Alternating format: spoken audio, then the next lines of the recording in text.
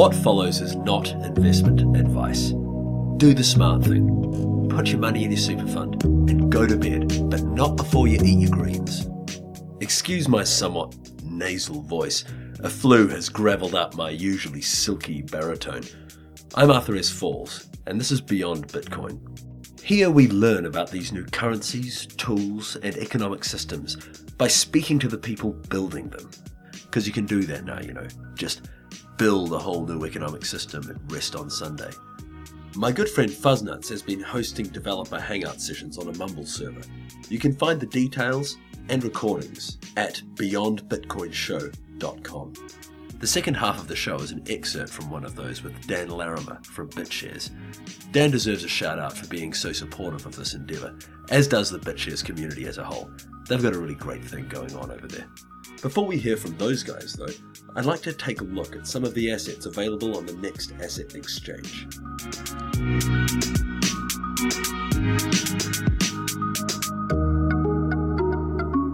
One of the looming developments in the cryptocurrency space has been this idea of crypto equity and representative tokens, and the recent launch of the NXT Asset Exchange has finally brought these products to the open market en masse. The NXT Exchange itself is an incredibly powerful tool, packed with all the real and bogus assets you'd expect. Hopefully we will have someone here to talk to us about the exchange itself, but for now I'd like to take the opportunity to breeze over some of the assets available to trade. By way of a disclaimer, I will use the terminology employed by the project developers themselves, but this is very new territory, and terms like share and digital asset still have some mileage to do before we can consider them fair descriptions of a representative token. BitHouse profit shares have been placed on the table by some of its shareholders. BitHouse is a centralized exchange, and it's been under development for a few months now. I honestly can't tell you what sets it apart, except that the guys at both Invictus and Next have their fingers in the pie, so there must be some special gravy under the crust. These are unofficial profit shares, and I also don't know what binds the shareholders themselves to honour them. Except for their own reputations, of course. It may be that the profit shares themselves will ultimately be swapped out for actual shares when the avenues exist, but that's pure speculation. What this asset really represents is a unique investment opportunity and a chance for BitHouse shareholders to distribute stake while realizing some capital gains. Another exchange platform on the floor is Instant DEX. It's an effort to produce nearly instantaneous decentralized trading capabilities, employing next technology and off-chain settlements to tidy up some of the awkwardness of dealing on a blockchain. The exchange charges up to 0.2% per sign of a transaction, and it passes that on to the shareholders. Whether or not this operates as a DAC, I don't know, but it seems like a suitable candidate. As yet, Instant DEX is an incomplete technology, and it's pretty light on documentation. But as it approaches completion, we will likely get a better idea of how it functions internally and how it interacts with stakeholders. If there is someone out there who feels like they could explain at least the basic concept to a crowd, we'd sure like to hear from you. There are 1 million shares going for 28 Next apiece as of this recording. Another fresh enterprise, Next Coins Co. is a company presenting a new MetaCoin option to the public. It will use some as yet unimplemented features of the Next protocol. The shares have been distributed to the individuals involved in the project, and it is those individuals who are divesting their stake. It's worthy of note that this is an actual company and these are actual shares. I see no reason why one couldn't issue and trade shares on the Next Asset Exchange, but I do wonder about the legal back end of a move like this. If my understanding of Next Coins Co. is correct, this may be the first example of a publicly traded company trading tokens representing shares on a decentralized exchange. Rounding out the old portfolio, tokens representing warehouse receipts for silver bullion are also available for trading. That should appeal to those precious metal fiends. Dots for Bits is a DNS marketplace boasting 1,000 TLDs and support for a plethora of cryptocurrencies. They also have a snazzy YouTube video with a dubstep soundtrack, which is something I always look for in an enterprise. Presumably there's a tie-in to Next's DNS system there. It's yet another infrastructure piece we can get our hands on through the exchange. Next Venture is just what it sounds like. A venture capital project that integrates promising ventures under the Next Services umbrella. Dividends are paid in the acquired asset. Sounds like a great way to build a crypto portfolio without all that annoying thought and strategy that normally goes into these things. Okay, my favorite for last. SIA is an upcoming decentralized Dropbox. Users participate by contributing storage in 8 gigabyte increments, which equates to mining. The developers refer to proof of storage as a subset of proof of stake, which is interesting in that it separates stake in the network from wealth in the currency of exchange, which is in this case inflationary, forcing users to actually use it for its intended purpose, as a means of paying for storage, rather than as an opportunity for speculation. In the past, value in cryptocurrency has been thought of as first derived from speculative opportunity, and then once applied as a means of exchange from the economic activity that employs it. The key element in establishing that speculative opportunity is deflationary potential. The idea that tomorrow the currency will be worth more than it is today. This is the process that these Austrians we keep hearing about have a hard time wrapping their heads around. For those folks, a token of exchange must begin its life as an item of common value, deriving that value from some initial utility. They were demonstrably wrong on this point, but SIA's internal currency does fit the Austrian model. Storage can only be rented using SIA coin, which must be purchased from the miners. And there you have it, utility. For some reason I really get a kick out of this. 3.9% of the fees paid will be distributed among the owners of SIA stock, another proprietary token representative of equity. The asset being traded on the exchange right now is the SIA note, a stand-in for SIA stock which will be converted upon release of the completed project. Those are my favourites, but I suggest you go have a look for yourselves. I'm sure we'll be hearing more from some of these projects in due time. Next up we have the aforementioned Mumble Hangout session with Dan Larimer. Say hi to Fuzz for me. This has been a very productive week in the Bitshares development. We've been actively pushing toward a delegated proof of stake implementation that is more than just accounting, but actually the delegates end up signing off on blocks. And I got a large part of that core infrastructure in place. But it's also resulted in some significant changes because we ran into some little details that they always get you in the end. It's the little things. These changes are going to have relatively far-reaching implications for what we're doing, and most of them incredibly good. So first, this is going to get a little technical, so I apologize for those in the audience that aren't quite so technical. I'll try to explain what we're doing and why we're doing it in a clear and concise way as possible. If you're familiar with Bitcoin, it uses a transaction model where you've got inputs and outputs, and everything is linked together. So in order to make a transaction, you find some balances from some unspent outputs, and you bring them all into the transaction, and then you have to redirect them to new outputs. And so if you want to spend a fraction of a cent, you have to bring in a full input, send the fraction of a cent to someone, and then send the change back to yourself. And that's the transactional model of Bitcoin, and that was the transactional model of what we were doing with the Bitshares toolkit. So that has to do, just real quick, with the Merkle trees and the hashing of all transactions into the root. This has to do with how transactions are structured, how they relate to one another.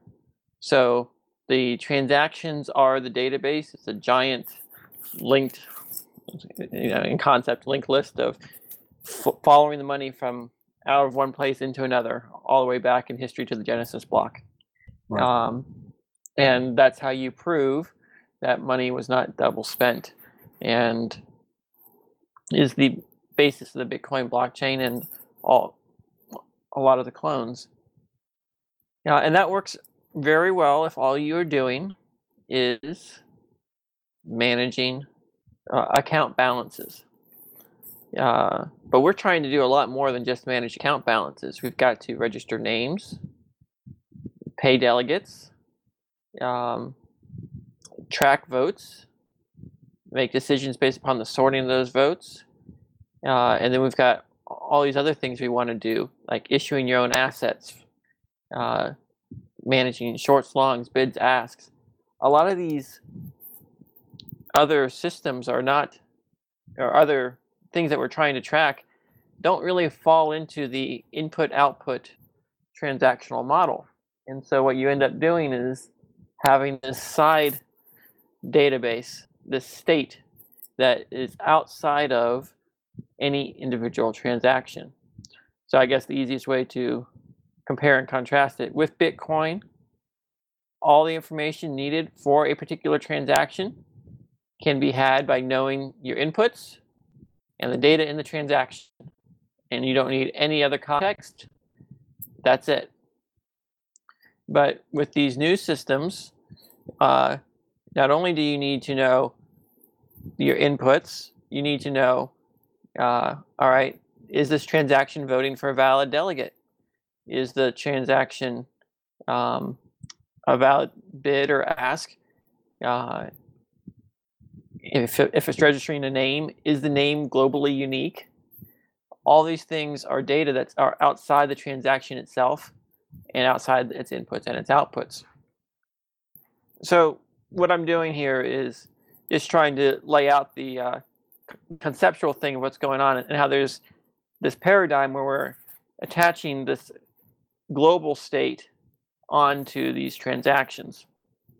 And I started realizing, and this is the main challenge I had, is I want to pay the delegates, and they end up getting these micropayments every time a block's reduced, because it's just a small portion of the transaction fees.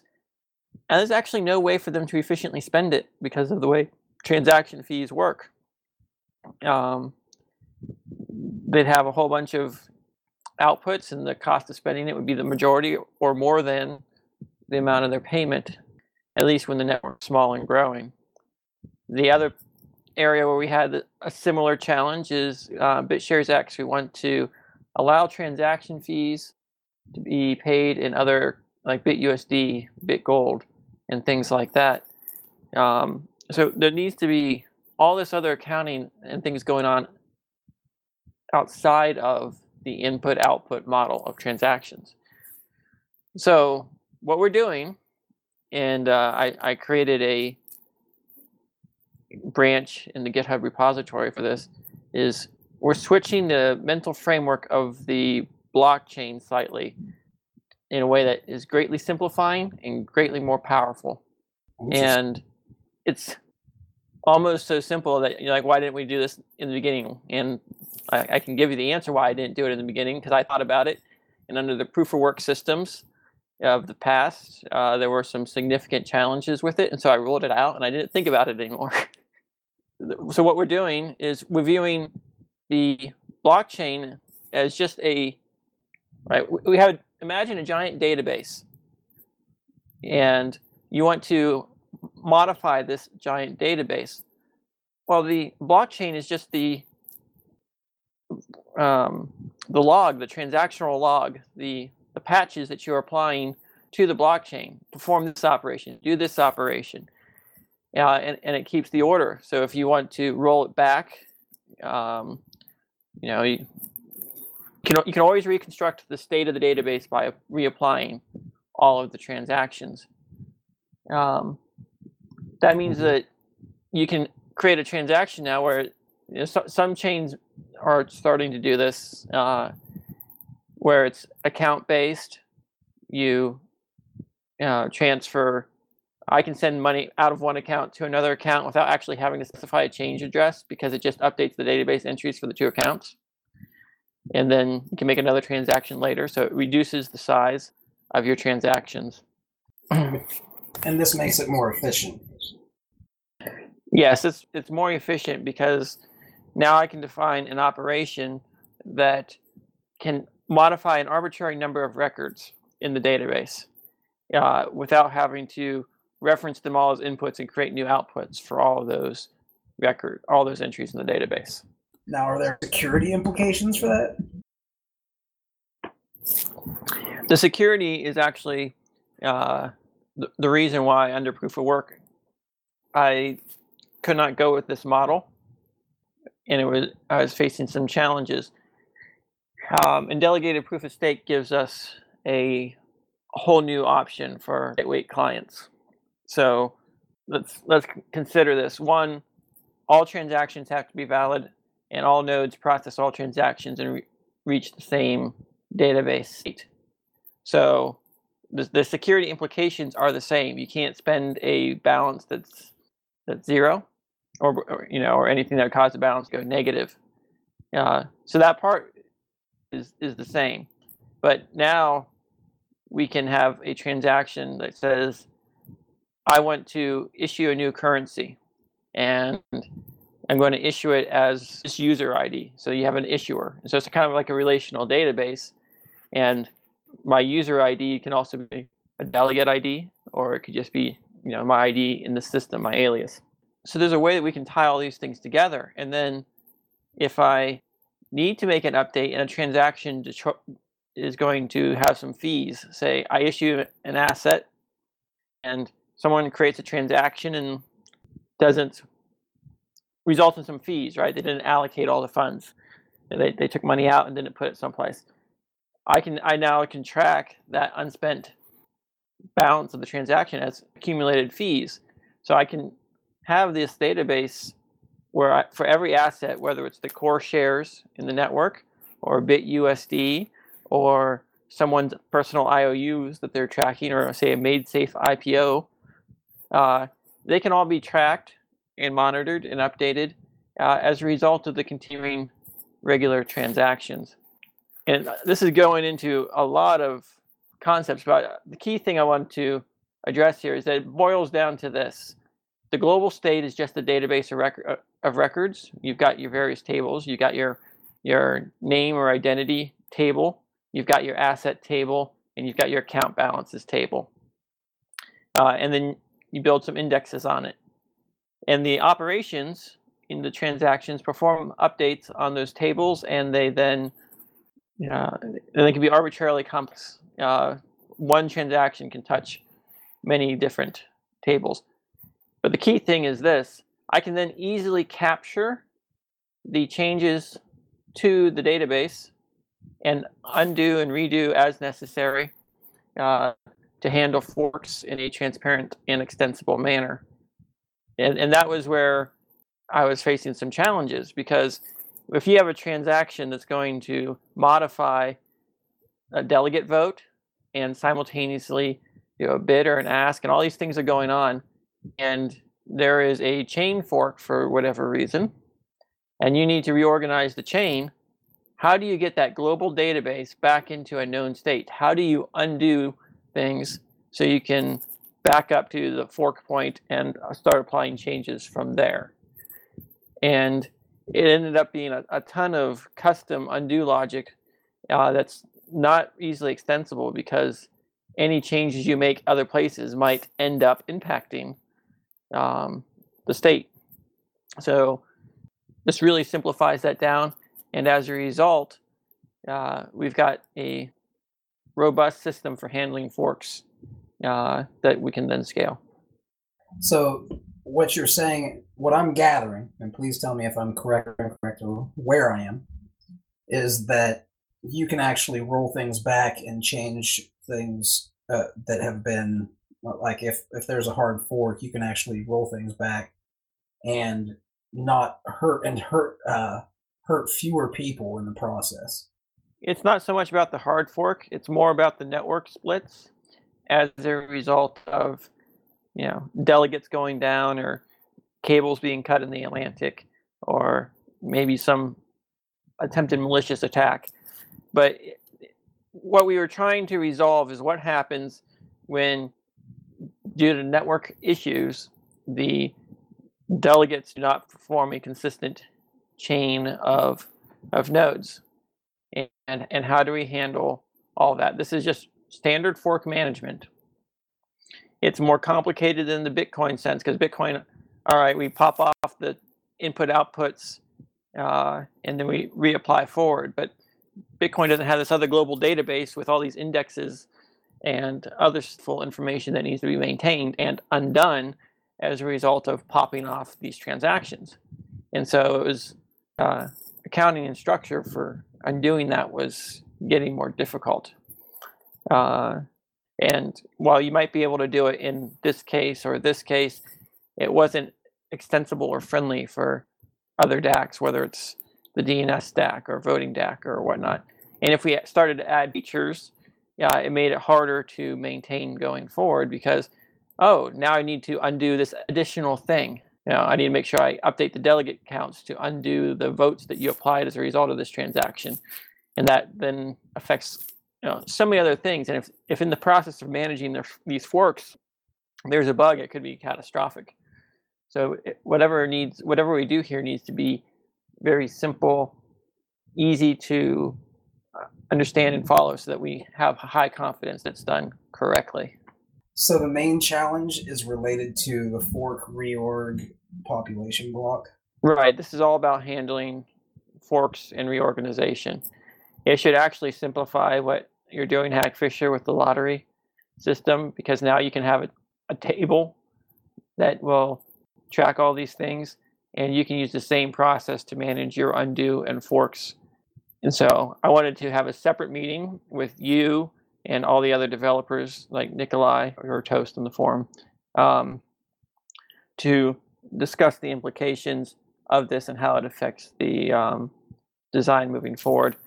It's actually been, I recognize this and have implemented it since last Thursday, and it's gone incredibly quickly, and it makes it so much easier to write code, update, and have confidence that it's right. So we will need to talk. It's currently in a branch right now. This is not going to be changing the API from the perspective of being Bitcoin compatible, the RPC, or anyone doing the web interface work. That's not changing, but this is going to affect the DAC developers. Can you maybe summarize that again? All right, so the solution is a transaction is defined instead of a set of inputs and outputs as a set of arbitrary operations. And these operations perform reads and writes to a set of database tables. And so what changed fundamentally is the nature of a transaction. It's not inputs, outputs, and summarize it, because that's too specific. If you're trying to do something more robust, trying to get to, say, an Ethereum style DAC, you need much more flexibility in what the meaning of a transaction is. So it's really, if you've done databases, if you think about a transactional database, you record a bunch of operations that you're going to apply, and you apply them all at once, and they either apply or fail. And they have, they log all the changes they're about to apply, and then if the whole transaction passes, then it writes it into the database. And if it fails, then it does. If it fails, it rolls it back. And that's what you've effectively done. Yeah, so I just, the concept of a normal transactional database, applied it to a blockchain as far as controlling which transactions should be applied and how they get rolled back. And before I apply a change, I save off, what was the previous state of all these records you're about to overwrite, and that goes into my undo history. And I maintain enough undo history to handle any reasonable length forks. I don't expect there to be a lot of forks, but we need to be able to handle internet issues when they come up, and at least have a plan on how these things get resolved. How many state changes are you going to be able to hold? Is it just going to be one, or are you going to have multiple snapshots over the course of time that, that maybe after like 100 snapshots, we know that everything's pretty much accepted, almost kind of like the block confirmations? Just like a normal database, you can actually have a change on top of a change on top of a change and do partial rollbacks. So when I go to apply a block, I create one change set, and every time I go to apply a transaction, I create another change set, and I can just do a partial rollback and continue. And so I can look at the state at any time. Then, as far as block rollback, that's arbitrary. It's only limited by your space. So I'd probably put enough in there to handle what I consider any reasonable length rollback. And you could use some kind of heuristic for it based upon, all right, how many delegates have missed their opportunity to produce a block recently? All right, I'm going to keep more. And then if everyone's producing blocks and everyone's signed off on everything, then you say, all right, I guess I don't need to keep as much undue history because I've got signatures from all the delegates for however many days in a row. There's no possibility whatsoever of a fork at this point, and you can get rid of it. So essentially, you could actually set it up so the network itself can assess the level of risk, all the delegates, and the delegates can then, based on that risk model they've assigned it at the time, they can expand that change state log, or they can make it smaller. Right. The network has the ability to detect when a fork is in progress because half the delegates or a large number of delegates stop producing blocks. And when it detects this, it can alert the user and it can start saving undue state until it has clearly and unambiguously been resolved which way it will go. The fork management algorithm here, I've documented some of it with Doxygen and on our website, is relatively straightforward. We have a much easier time than other chains because we know exactly what the block interval is going to be. We know that each delegate can only sign one block per time interval, so you don't have to consider a lot of things. And it makes it very easy to say, well, highest block number is the best chain. And actually, no, that's the case. So I'm really happy with where we are. The problem is easily understood and analyzed for being correct. The challenges I always had with the other systems, whether it's Bitcoin or Peercoin, is how do you know someone hasn't produced a longer chain? You could have 3 or 4 chains going on in secret, and then bam, out of nowhere, here it is. What do we do with it? That's not really possible under delegated proof of stake. You can only have competing chains to the extent that a delegate failed to produce a block at the specified time. But because the expected delegates can't change that much by a single block, if one delegate says, I'm going to try to create a fork, no one's going to build off of his fork. And it's not like there's anyone else that can come along and extend his fork. So the only way to get a fork is actually having a network split of some kind. And so it's very easy to characterize the fork. You know, in theory, how many parallel forks you can have at a given time. And I'm very pleased with it. So we've been discussing it a lot, analyzing the corner cases. One of the things we posted as a refinement to the delegated proof of stake concept is that we're going to have an odd number of delegates. And the purpose of that is that in the case of the corner case where the network is perfectly split 50-50, that can't happen. One chain or the other is going to be longer because it's odd. And just that one little difference is enough to handle some of those corner cases. So it sounds like a lot has happened in the past week.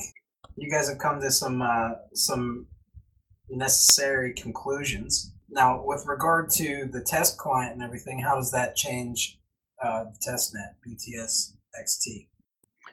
The testnet was wonderful. It identified a lot of the challenges. One of the things that I got from the test network was that I was completely deluded to think that a trustee model with a single trustee was a viable way to even get started.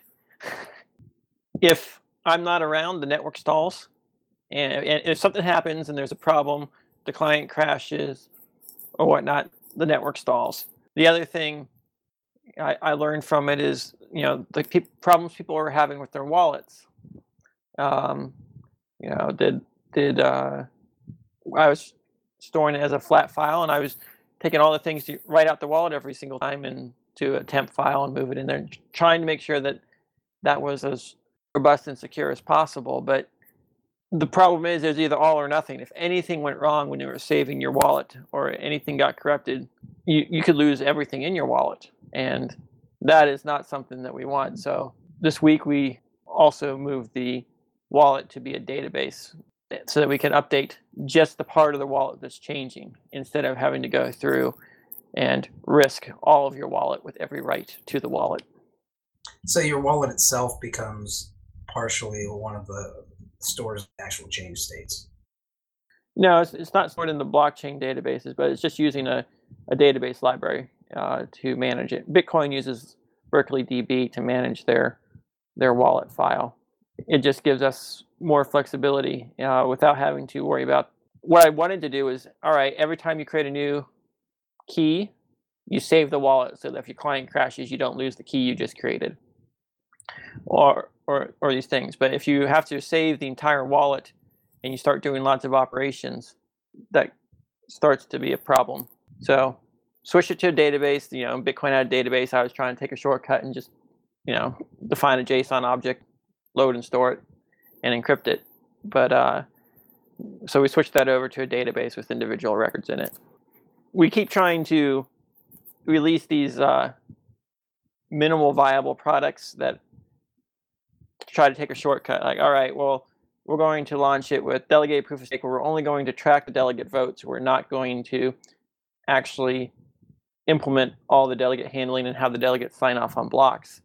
And what I'm realizing as a result of watching the test, watching the things that happened, is those shortcuts could result in a chain that we have to maintain that is insufficient. We have to work through all the details with the delegates, like how do the delegates get paid, so that we have it right. It's not just a matter of turning it on. If we're going to have to do a hard fork of Bitshares XT to address some of these issues, I'd rather avoid that, particularly if it's looking like it's going to happen on a shorter time horizon for what we're doing.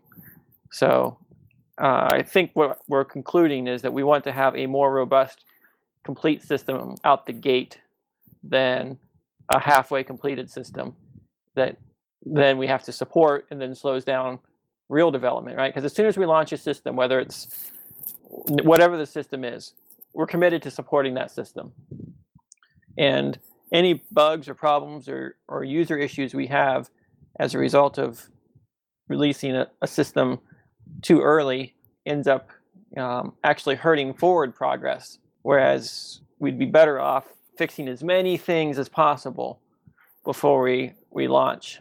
And so that's what I'm learning from every time we release these tests. I start to see all the little issues people are having and recognizing that it's probably a bad idea to try to launch something more official.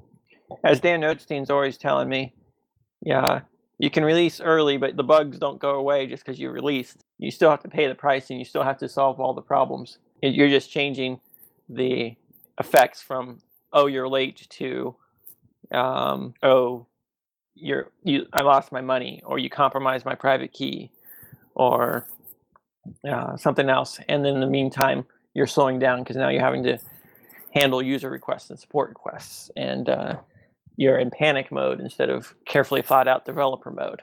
This brings up a good point. And it's very interesting to see because there are some of these projects that have released, right? And they're going to, it sounds like Dan is a good person to have around for you. If there are bugs or issues, it makes it very easy due to the nature of the open source project that somebody could just come out with their own fork and fix those bugs before you ever notice it, have a superior project or product, and kind of cut out the founding people in the original, right? So that would be a potential danger to releasing something before it's ready. Yeah, there are a lot of challenges with releasing before it's ready. It's incredibly tempting, and I don't like having people breathing down my neck, and recognizing that, hey, we are doing major design updates and enhancements, and it's iteratively getting closer and closer to the proper complete solution. And no one wants this done faster than we do, but I look at these other projects and they're getting stuff done, and I commend the next guys. They've they've got their client out there, and they got a lot of things implemented, and that's relatively exciting. But then you look at the pace of Bitcoin development and the rate at which they're adding new things to Bitcoin, and you realize that these changes take a lot of time. Well, does anybody have any questions regarding that? So I like the approach. I think it absolutely makes sense to take into account all the interrelated issues that might come up with the parts you not have developed yet, and how that might affect the whole system. Just what you said. So with that said, how many? That's a funny question. How many parts do you think are there which hold the potential for other obstacles that could take more time, like a further delay, another thing, the release? Well, the good news is every single thing that we do, we make these changes, and it delays the initial release, but it's ultimately bringing all the future releases are being brought in. So it's we're adding more features. So when we initially talked about, all right, let's release something back in middle of March, it wouldn't have had name registration. It wouldn't have had asset registration. It wouldn't have had a lot of these things. So we're increasing the feature set simultaneously, recognizing that releasing a product, like, oh, we're going to build a car, but we're not going to have a muffler on it and no suspension. Some things, if you just don't put those features in there, it's just not a complete product, and it's going to have problems. So we're pushing back the date, but we're also giving more for the same period of time. So I think that ultimately people having to wait longer to get something in their hands are going to get more in their hands at the time to get it. So as far as the heart of your question of what other things or unknown unknowns or haven't we considered? And I would say that the single biggest thing that has been plaguing me throughout the entire development process is the fork management. And how do you handle forks and resolve it? And I am super excited that the fork management issue is just about solved and will probably be tested in the coming weeks. So by the time we meet next Saturday, I hope to inform you guys that we've tested it. We've done simulated forks with delegates that were elected in our tests, and everything was solid. And once we have that, I feel so much better about releasing something, because now I know that we can handle the forks. A fork is something that would kill a chain if you don't have a plan for handling it. And that's why we had the trustee, because, you can't get a fork with a trustee. But then, of course, the trustee can fail.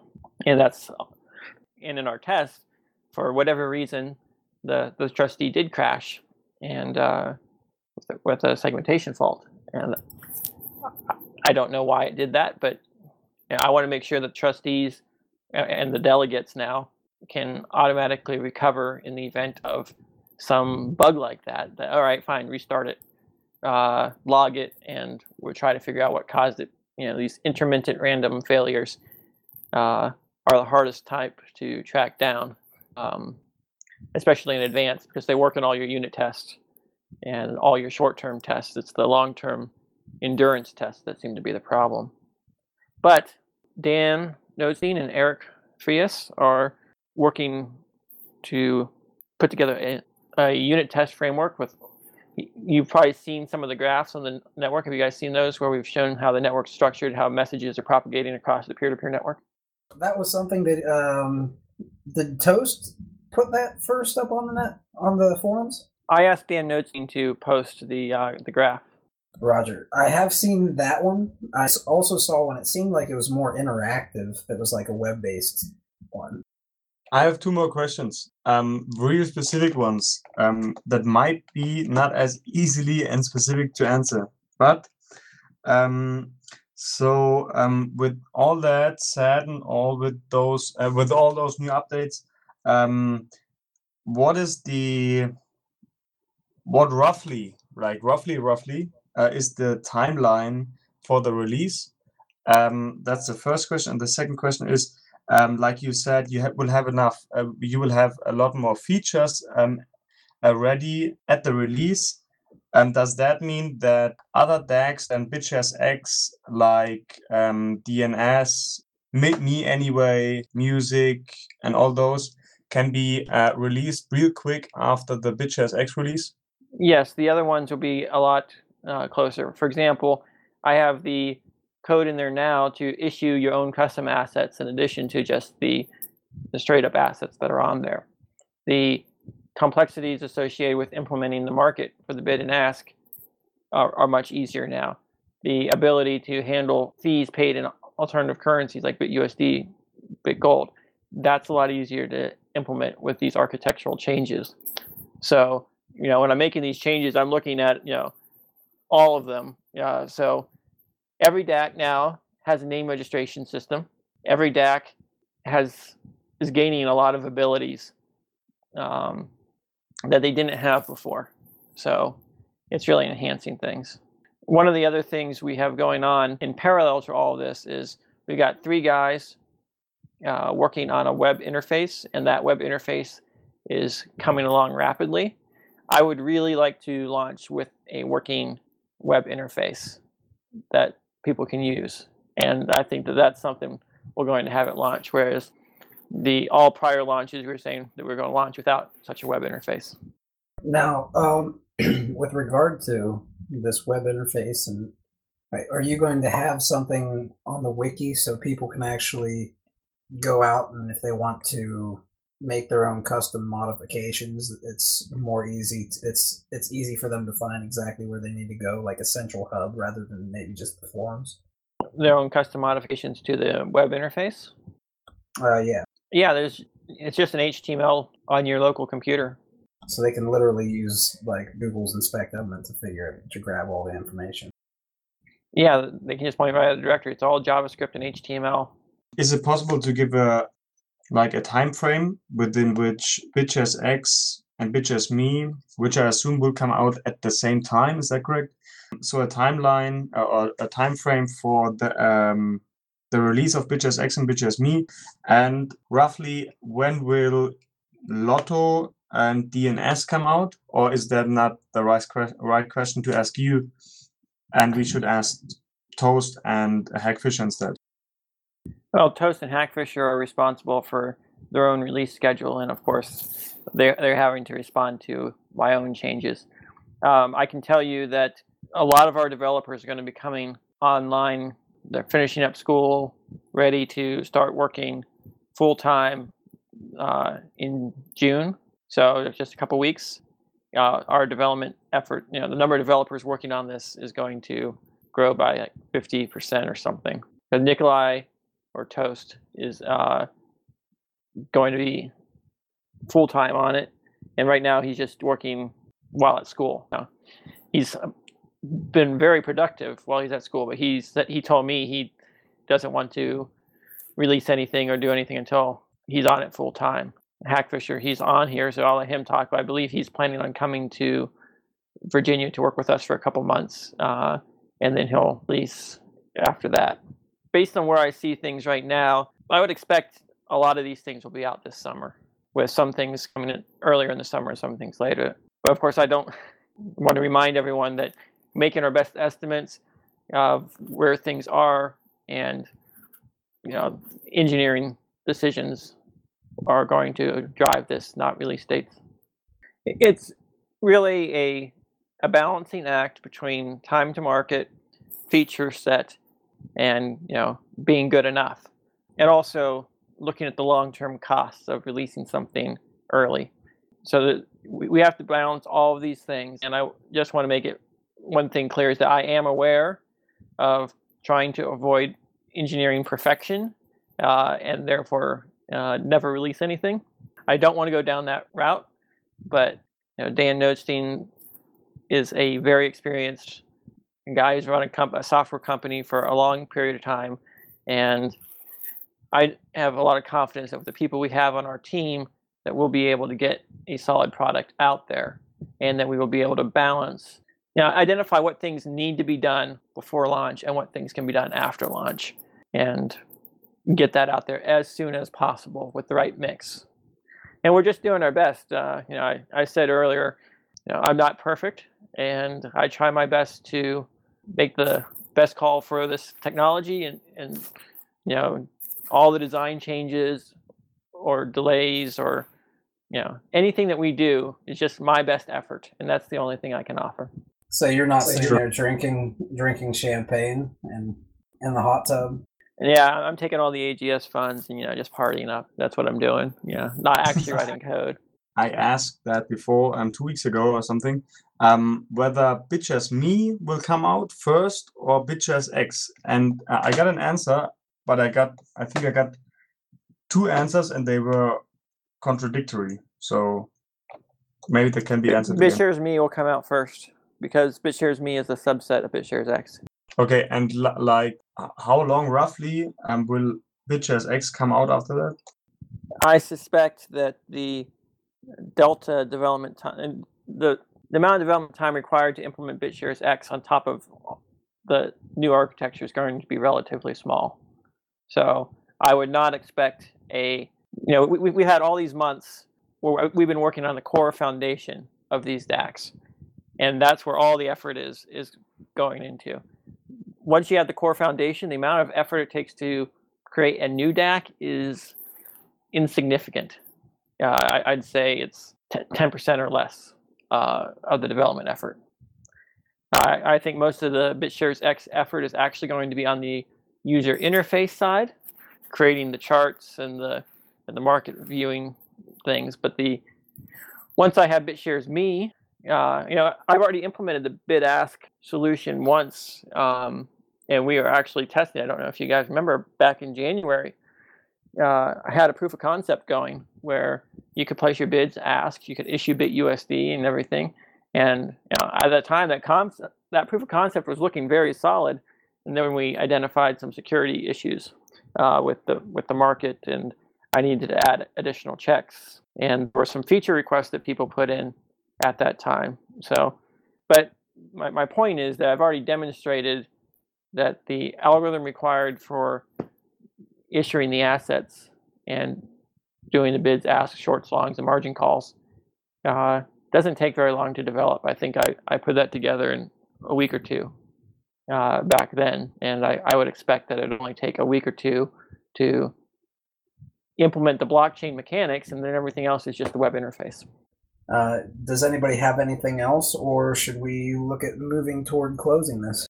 I just want to encourage everyone to check out the Bitshares X status update 2.0 thread. I posted a link in there. Sometimes it helps to actually have a visual of the network that we are putting together and all the things we're tracking. And we have a really snazzy graph that Eric put together. This is from actual network tests. When we're debugging these things, we need to have insight into what the network topology is, how messages are flowing. That's more than just analyzing log messages, and it becomes incredibly complex. So if you want to get an idea of the level of engineering that we're doing and the analysis and just the complexity of the system, just go look at some of the graphs we have on here where we show network propagation of a transaction, which nodes it went to when, and the timing associated with it, as well as the interconnectedness of the peer-to-peer network. The fact that those graphs exist, you can see that we've got a robust system in place there. We've made a lot of progress.